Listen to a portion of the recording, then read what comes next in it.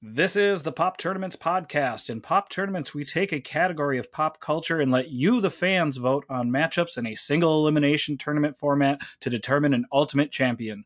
We are here to discuss those results and the upcoming matchups. Thanks to our great community and everybody who votes, let's start the show.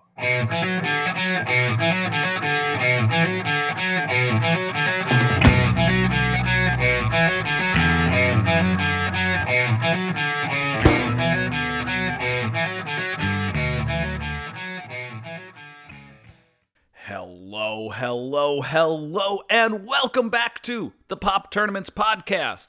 This is episode 183, coming to you on December 20th, 2023.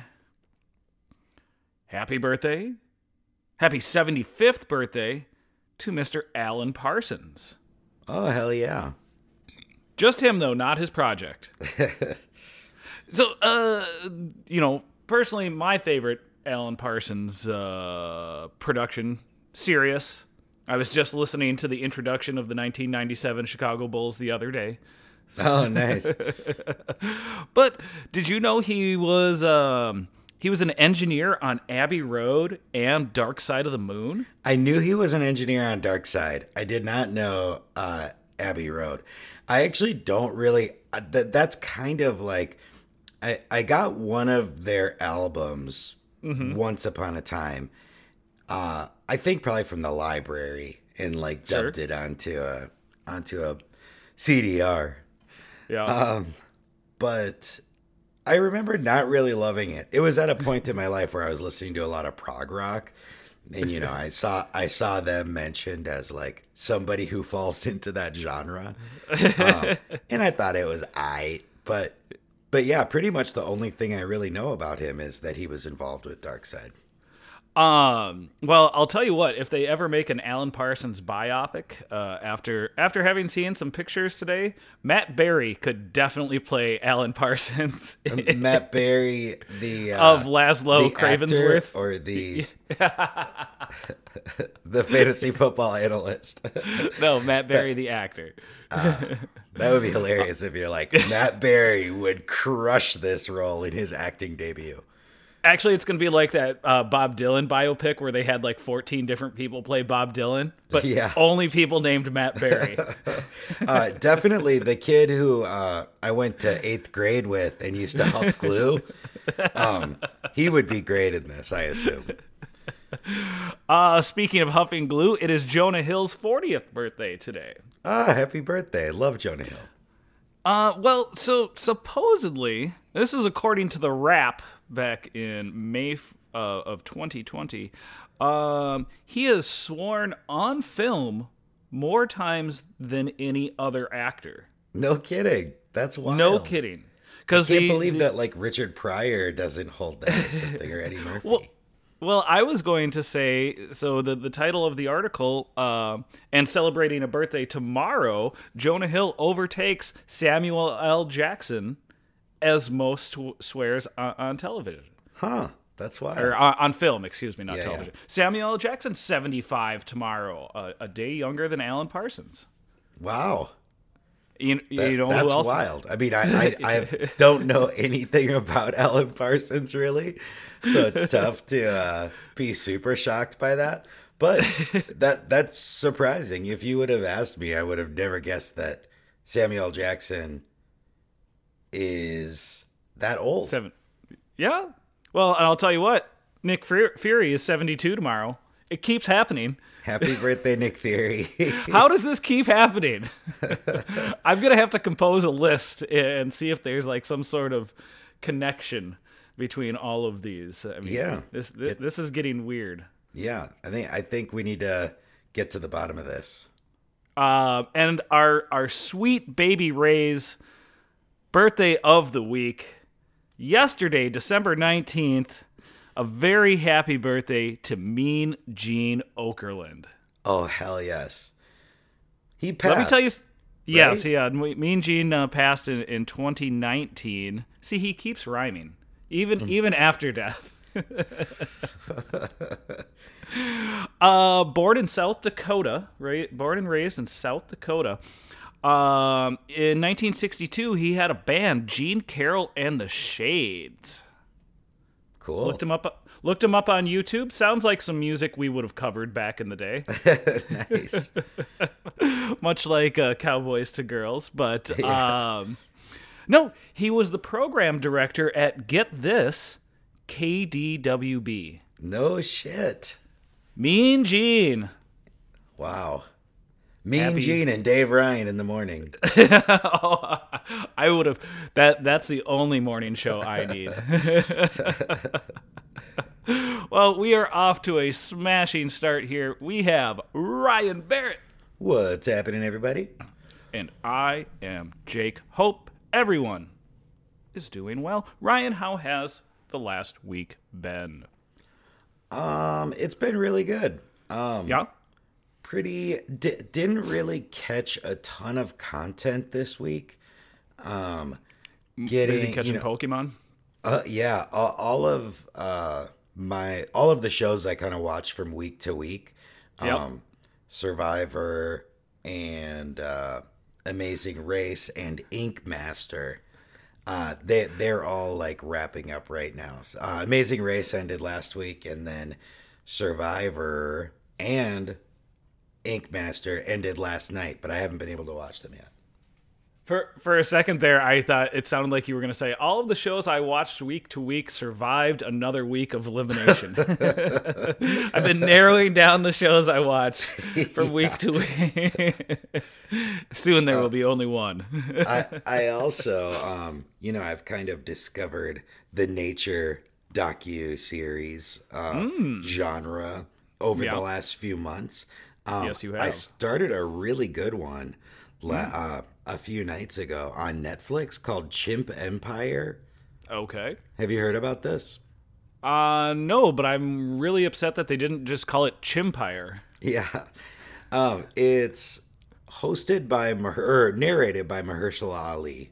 Got it. And it's made by the guy who made My Octopus Teacher. Uh-oh. You remember that? Yeah. Because he definitely let that octopus touch him. So Yeah, I'm worried what's happening with the chimps. Huge perv. But no, really, really good. I mean, they really do a great job of like creating a narrative, and they stay kind of with the same group. And yeah, really cool. I will also say I never would have guessed this, but baby chimp barfing, probably the cutest thing I've ever seen. He's just sitting there with barf like dribbling down his face, and I'm like, oh my god, that's so cute. I could just see you. I mean, I know you don't work in an office, but I'm just gonna say I could see you at work going, "Hey guys, can I show you a cute video?" Yeah, totally. Later that day in HR. Yeah. Oh boy. But yeah, and the new SNL, Christmas SNL. Yes. Great. Well, I don't know about great, but Yeah, I was a good. little let down. Yeah. I have that on my list too. I just,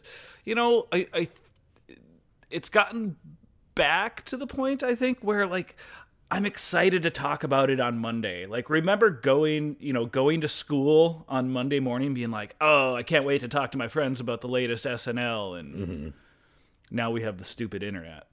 Yeah. It ruins everything. But no, like it is fun to talk about. What did you think of the Che and Jost joke exchange? One of the funniest things of the season, always. Like every year, it's perfect. Right. But this year, I thought it was as good as it's ever been. Yeah. So funny. There's rumors that this was their last show, Oh, and that God, it I will hope be not. that the replacements are Bowen Yang and Ego Wodum. Interesting. I mean, I can understand the reasoning because they do some of the best correspondent pieces, time after time. They're really good at it, but yeah, there's a few I wouldn't mind in that spot, but yeah, I would be sad to see them go. I Speaking, did love the Ego Wodum character on Weekend Update this week. I thought it was a great addition. The childless aunt. Yeah. Yeah, and perfectly played. Speaking of finales, and I know we just got done talking about our cartoon tournament, or we're about to, but the Archer series finale aired. And, a lot of shows, we talk about this all the time, about how shows struggle to wrap things up. I know you're not a huge fan of Archer, but wow, did they do a very good job of making it a complete series and kind of ending the series as it should without like anything silly or weird. So Nice. and finally got around to seeing the Barbie movie.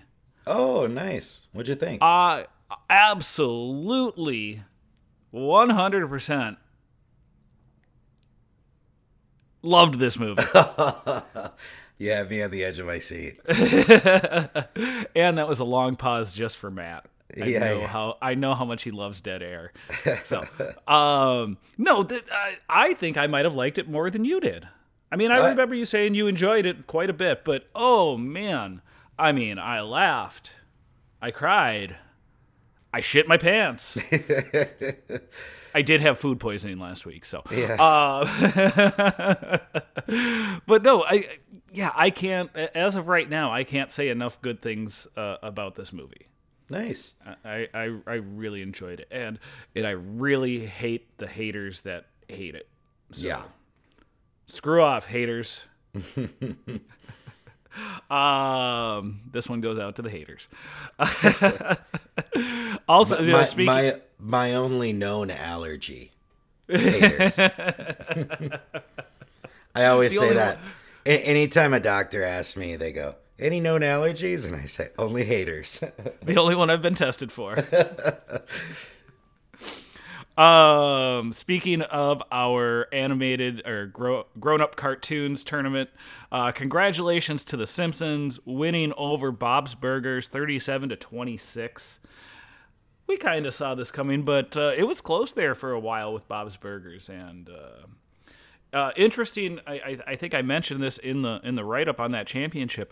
So both of these shows, they've been nominated for Outstanding Animated Program 90% of their seasons, or over Wow. 90.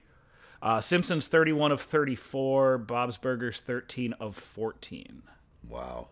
That's pretty ridiculous. If I do say so myself. Ripken-esque. Hence how I got food poisoning. Anyways, real quick, we do one semifinal is set in our toy tournament. It is going to be the Etch-a-Sketch up against the Viewmaster. Nice. What do you think? Where are you leaning? I'm leaning Viewmaster. I mean, that's my guy in this tourney. So, do I think it's gonna win? Probably not, but I hope so. They had no mention on the Wikipedia page of pornographic Viewmasters, which I have a feeling were very popular back in the day. Yeah, I have no idea, but it seemed like, I think that it would still hold up today. I mean, especially with 3D. Yeah.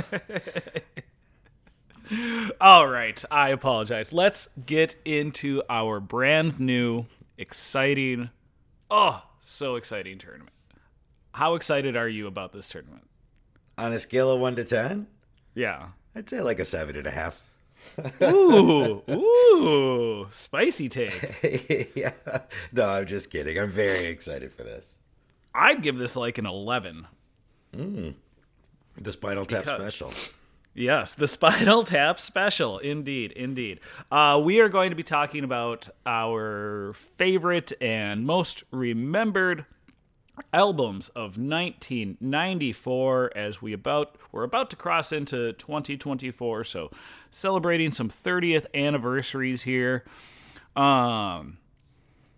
This one, it wasn't too hard to parse down.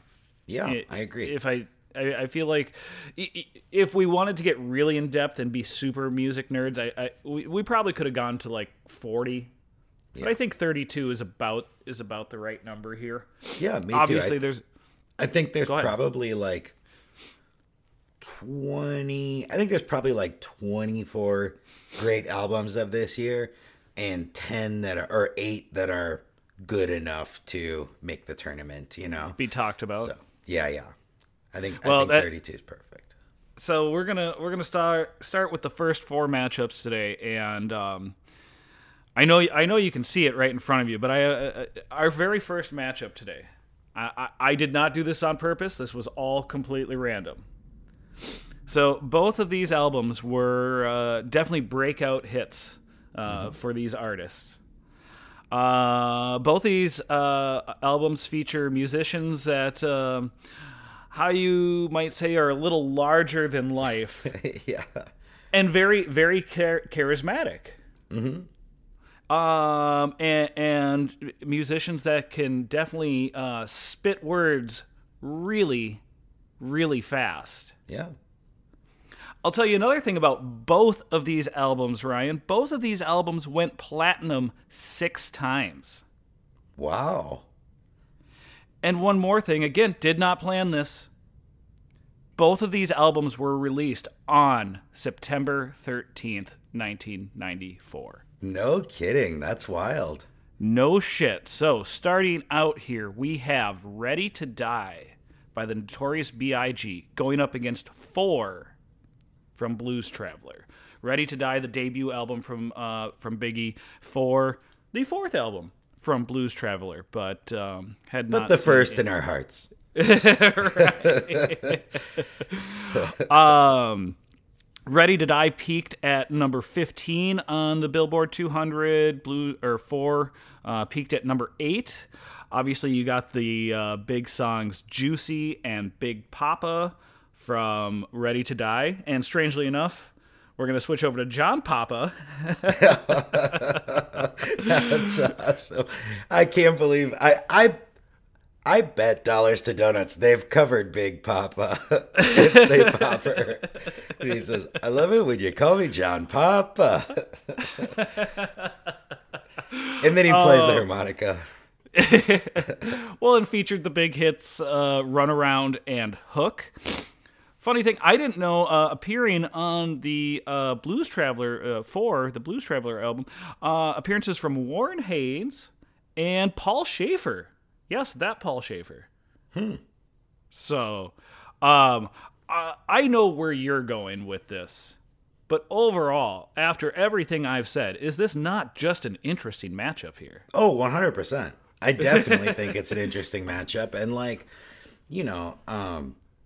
I think it'll be an easy win for Ready to Die. I think it should be. I think that's appropriate. But I'm happy that 4 is in this tournament. I think they definitely deserve to be here. And it was, I don't want to go as far as to say it was revolutionary at the time, but there definitely wasn't really anything like that. And I don't know if there really has been, well, I was going to say much like it since, but I feel like in the 90s, there were a lot of people that came after them. They were, the kind of the Cities 97 pop rockers like Delamitri and, God, I can't, the Rembrandts maybe? It was early indie pop. I mean, because it was definitely like an indie style of music, but it was very poppy. It was, no pun intended, Big Poppy. Or John Poppy. So this is our David Ortiz matchup. Yeah. No, I think that I know what I was gonna say. Did you know that are you familiar with the Horde tour? No. So it's HORDE Horde tour. It was in probably like 94, I'm guessing. But like an alt pop, alt rock. I'll tell you, the headliners were Blues Traveler, Spin Doctors, and Ooh. Fish. Ooh. Because See, Fish I was was gonna. just Fish I was was gonna just kind of say. coming up, and I think people, they were like releasing weird music videos and stuff. They didn't really, you know, have a genre, so I think they kind of just fit best with these other bands. Well, and that's another thing. Like Blues Traveler was on that kind of like poppy end of the jam band scene, also. Yeah, So yeah, definitely. And I mean, great band. Um, and John Popper, as much as we like to make fun of him, I mean, amazing harmonica player, and he has a bandolier of yeah. harmonicas, much like Chewbacca. And I mean, how just that alone is like so badass. Very, very much so. But now I'll pose another question to you. If not for Ready to Die, would Bad Boy Records have even gotten off the ground? Because this album actually started being recorded while Puff Daddy was working with his previous, like he got fired from his previous record company, and that's why he started Bad Boy Records. And this was kind of the album that made them money, let's say. Yeah. No, I mean, I would say probably not. And Yeah. I honestly think it was kind of lucky because, like, I remember when Juicy came out, and it was like, as somebody who was really into hip hop, I loved it. I thought it was amazing. But it was definitely like a hip hop hit that kind of bubbled under the surface of, the pop landscape. I don't think Yeah. anybody on a large scale was like, "Oh my God, who's this new guy, Notorious B.I.G.? Have you heard this song, Juicy?" Like, people were not talking about it like that. It wasn't until Big Papa came out that it like blew up, MTV and like, the pop world. Revitalized the East Coast hip hop scene. I Oh, mean, 100%. And I mean, I do think that Juicy is Notorious B.I.G.'s legacy song now. yeah. I think if you were to look up Spotify, I wouldn't be surprised if Juicy was the number one most streamed Biggie song. But yeah, I thought it was interesting that it didn't really start that way. It was kind of I would say posthumously became like his biggest hit, sort of. Yeah. Yeah, no, and again, this is so this is our number one seed, but this is a stacked tournament. So I think this goes far, but it is not an automatic to go all the way. Yep. By any means, and we can we'll touch on this throughout the next few episodes, as we talk about. But I do have to ask, so where were you in '94? What was going on with RTB in '94? Oh man.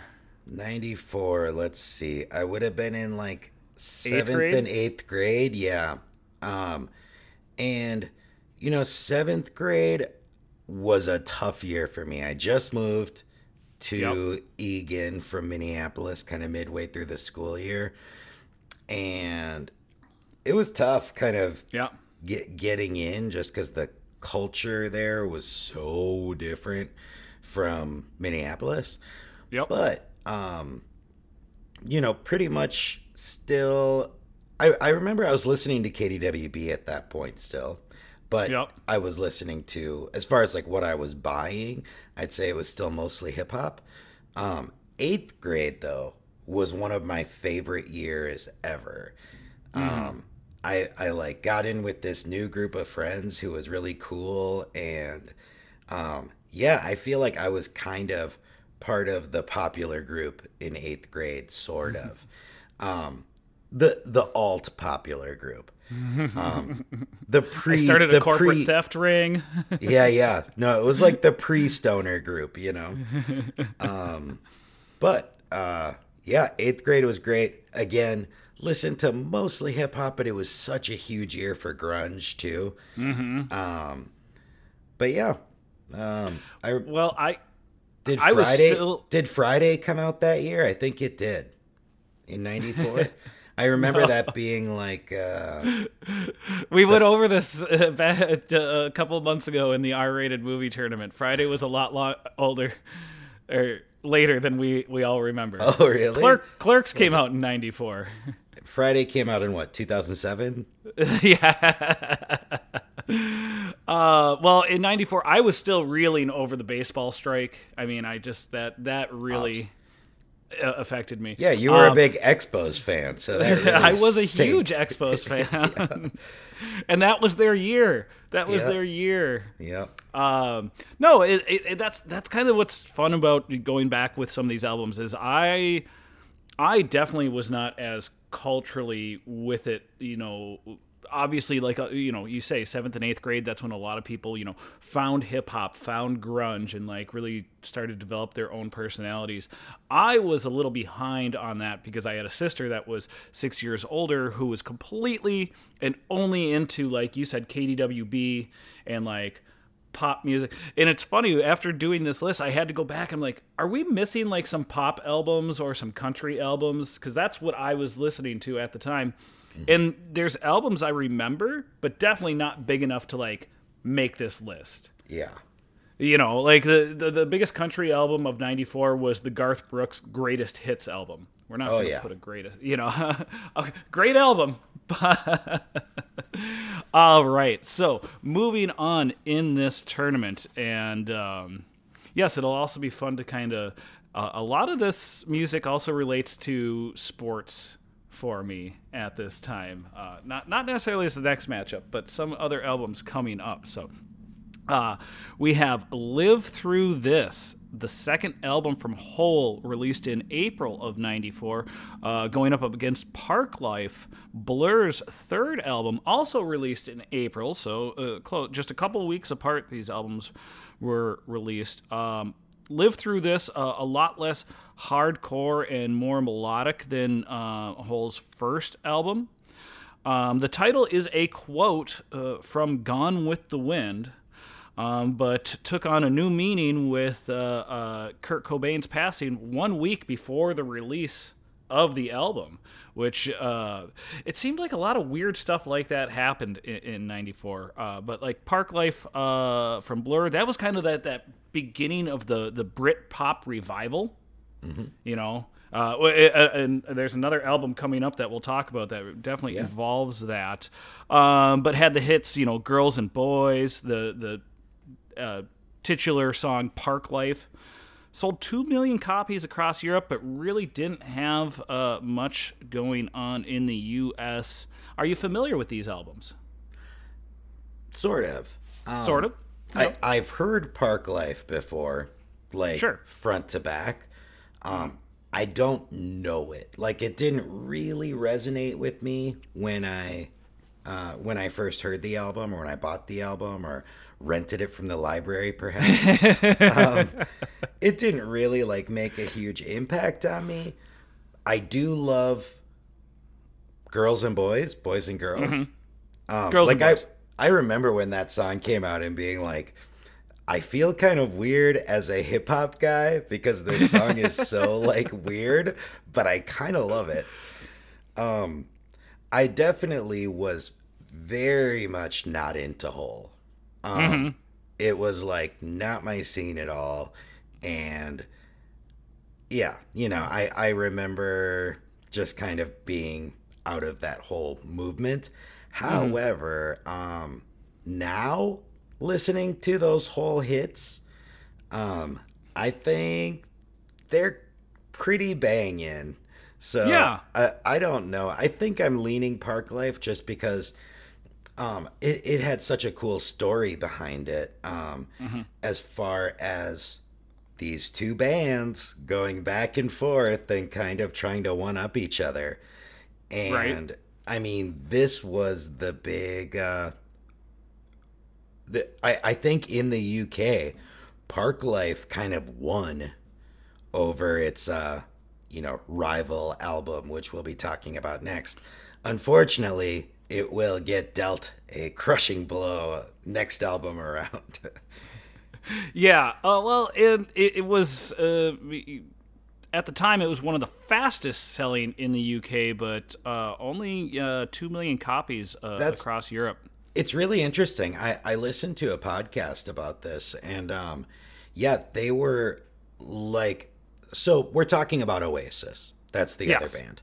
of course.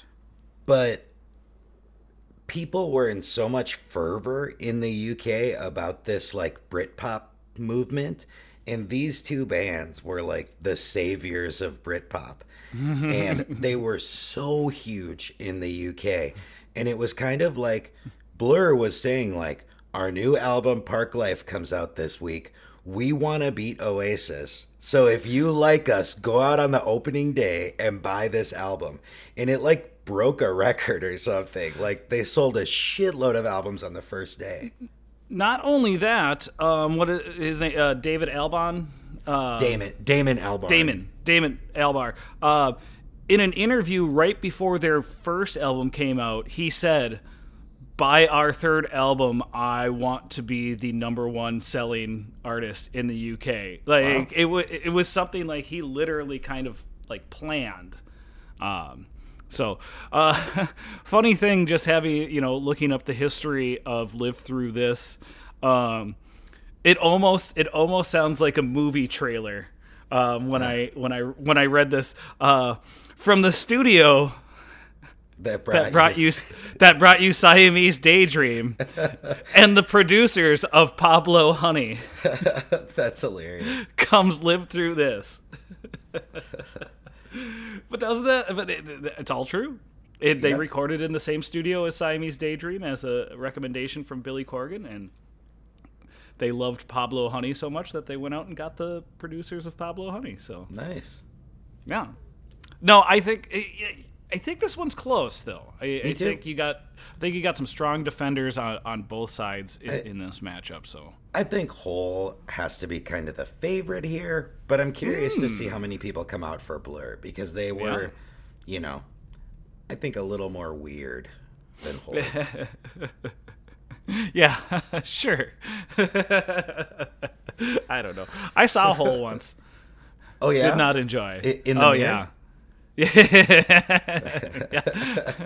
Got out of the shower, turned around, bent over, looked through my legs. I'm sorry, you saw Hole once? They were playing a outdoor festival and they had a daytime slot, and Courtney Love was not happy with that. So, the show was what it was. Did you hear, by the way, that the organizers of the Lollapalooza Festival are starting a new music festival here in Minneapolis? Oh, geez, this again? Like, music festivals just don't work in Minneapolis. I'm sorry. They're returning to Harriet Island, where they've done a lot of those big all-day shows and stuff. So yeah, been to one of those. It just doesn't work. Yeah, River's Edge Fest. Oh boy. Let's jump into our other two matchups. So, as you kind of already alluded to, we have definitely maybe from Oasis going up against Crooked Rain from Pavement. That was released on Valentine's Day of '94. What a nice little, album to give your sweetheart. Crooked Rain. No, definitely maybe released in August of '94, so a good few months after that Blur album. Oasis's debut. It was the fastest selling debut in UK history. It was very kind of optimistic, went against the grunge movement of the time, went 8 times platinum just in the UK, 8.5 million copies worldwide. You got Live Forever, Supersonic, Shaker Maker, huge album. But let's not forget about Pavement, their second studio album. A little bit more accessible, rock sound, vibrant, dynamic, emotionally resonant. Didn't have a huge, chart impact, but had the hit Cut Your Hair. Mm-hmm. Do you know where else we know Cut Your Hair from? Where? It's the intro music and outro music on Pardon the Interruption on ESPN. Oh, yeah. Yeah, Oasis doesn't have any intro or outro music on ESPN, so... No. But yeah, went to number one, obviously, debuted at number one in the UK. Only went to number 58 on the Billboard 200 in the U.S. You know, we were already kind of talking about this. So does Pavement have a chance here? I don't think so. But I don't know. But I mean, but respect to that album. It's a good album.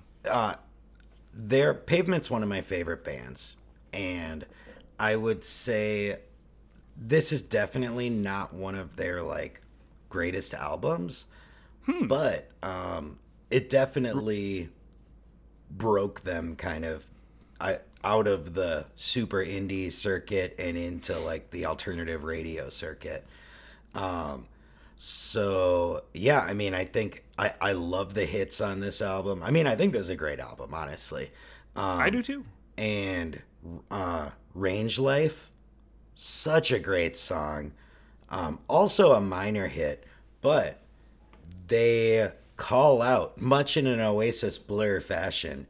It's like a diss track where To Stone Temple Pilots. They call Right? out Stone Temple Pilots and Smashing Pumpkins by name in the song, Yeah. which is fucking amazing for a rock song. The only other band I can think of who ever did that was the New Radicals. Diss tracks not limited to hip hop anymore. No. But definitely maybe is my hot take answer to who's your favorite Arrested Development character. Oh boy. Oh boy. And this is the only band I want to run into in a desert. Yeah. Funny. Ah. But yeah, I this mean, is- I have much less experience with Oasis. I've honestly never liked Oasis. Ooh. There's a couple of their songs. I mean, I think like Champagne Super. I think some of their later stuff I like a little bit, or the stuff from the next album. Wonderwall is undeniable. It's There's just a few songs, but more or less, I just think they're like, I don't like them. Period. I don't like their whole image, and yeah.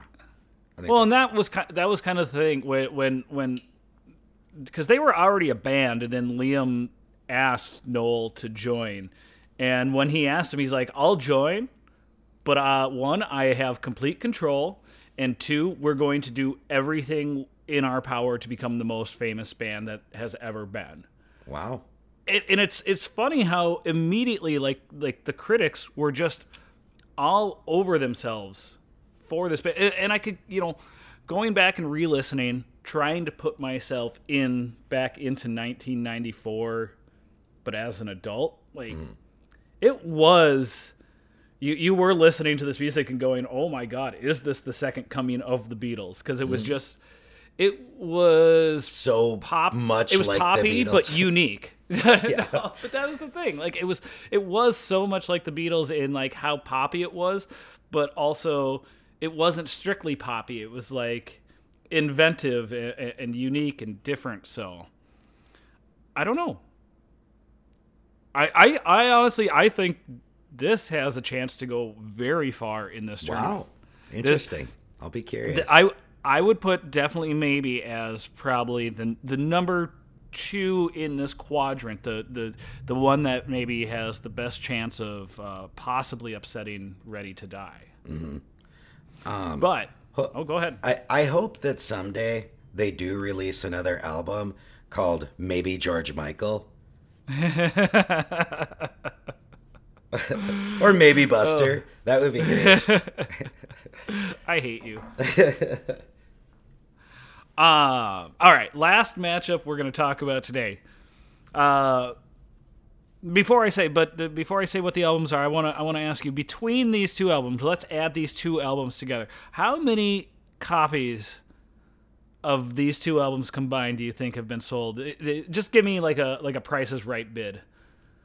I mean, I really don't have any idea. I don't know, like, for an alternative album, what a lot of albums is even. So I would say, I'll just go by platinum. I would say they both went 2 times platinum. Oh, at least.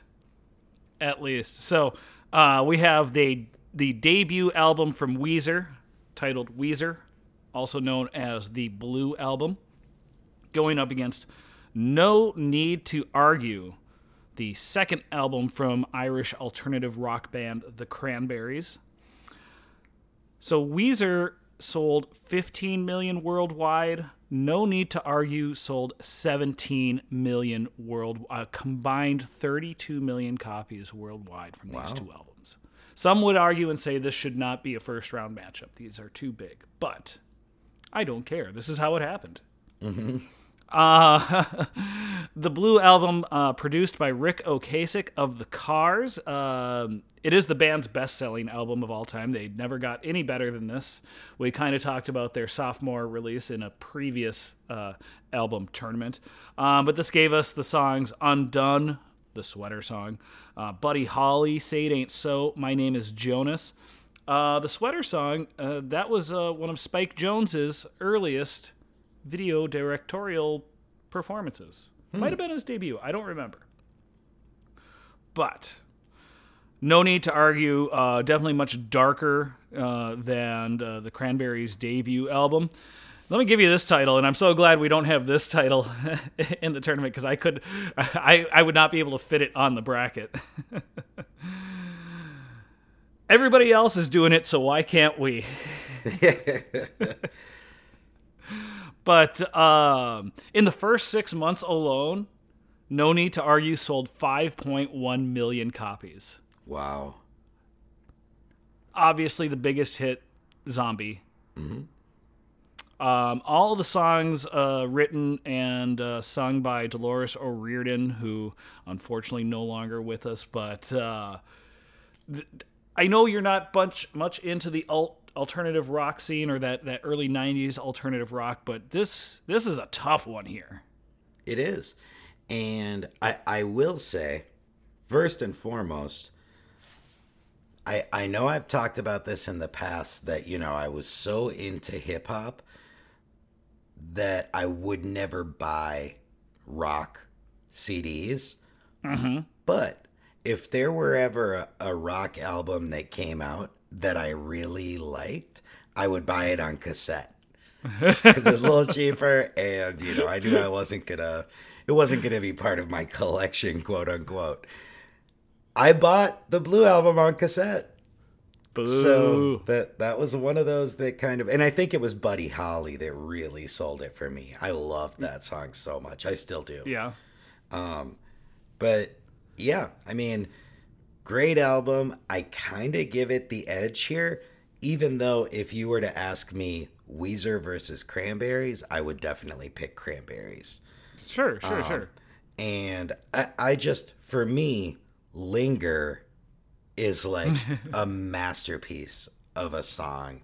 And I think they have a few. I'm not a huge Zombie fan. I do love the song Ode to My Family, which is also on this album. Yep. So yeah, I mean, I don't know. I think this could be tough, but I think I'm leaning Weezer. Interesting. By the way, you know what Linger's about? It's about crop dusting a room. Oh boy. Got him.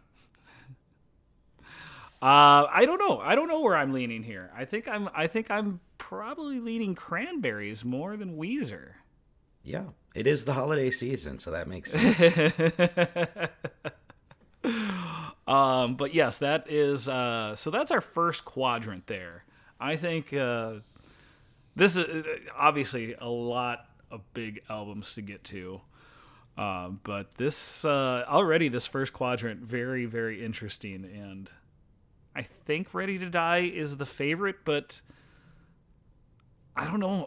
I think there's probably two or three others that still have a chance. Yeah. I don't know. So that's all I got for this week. Do you got anything else, my friend? I don't. All right. Well, for everyone out there in the Pop Tournaments universe, please keep on voting and keep on popping. Pop, pop. I love it when you call me John Poppa.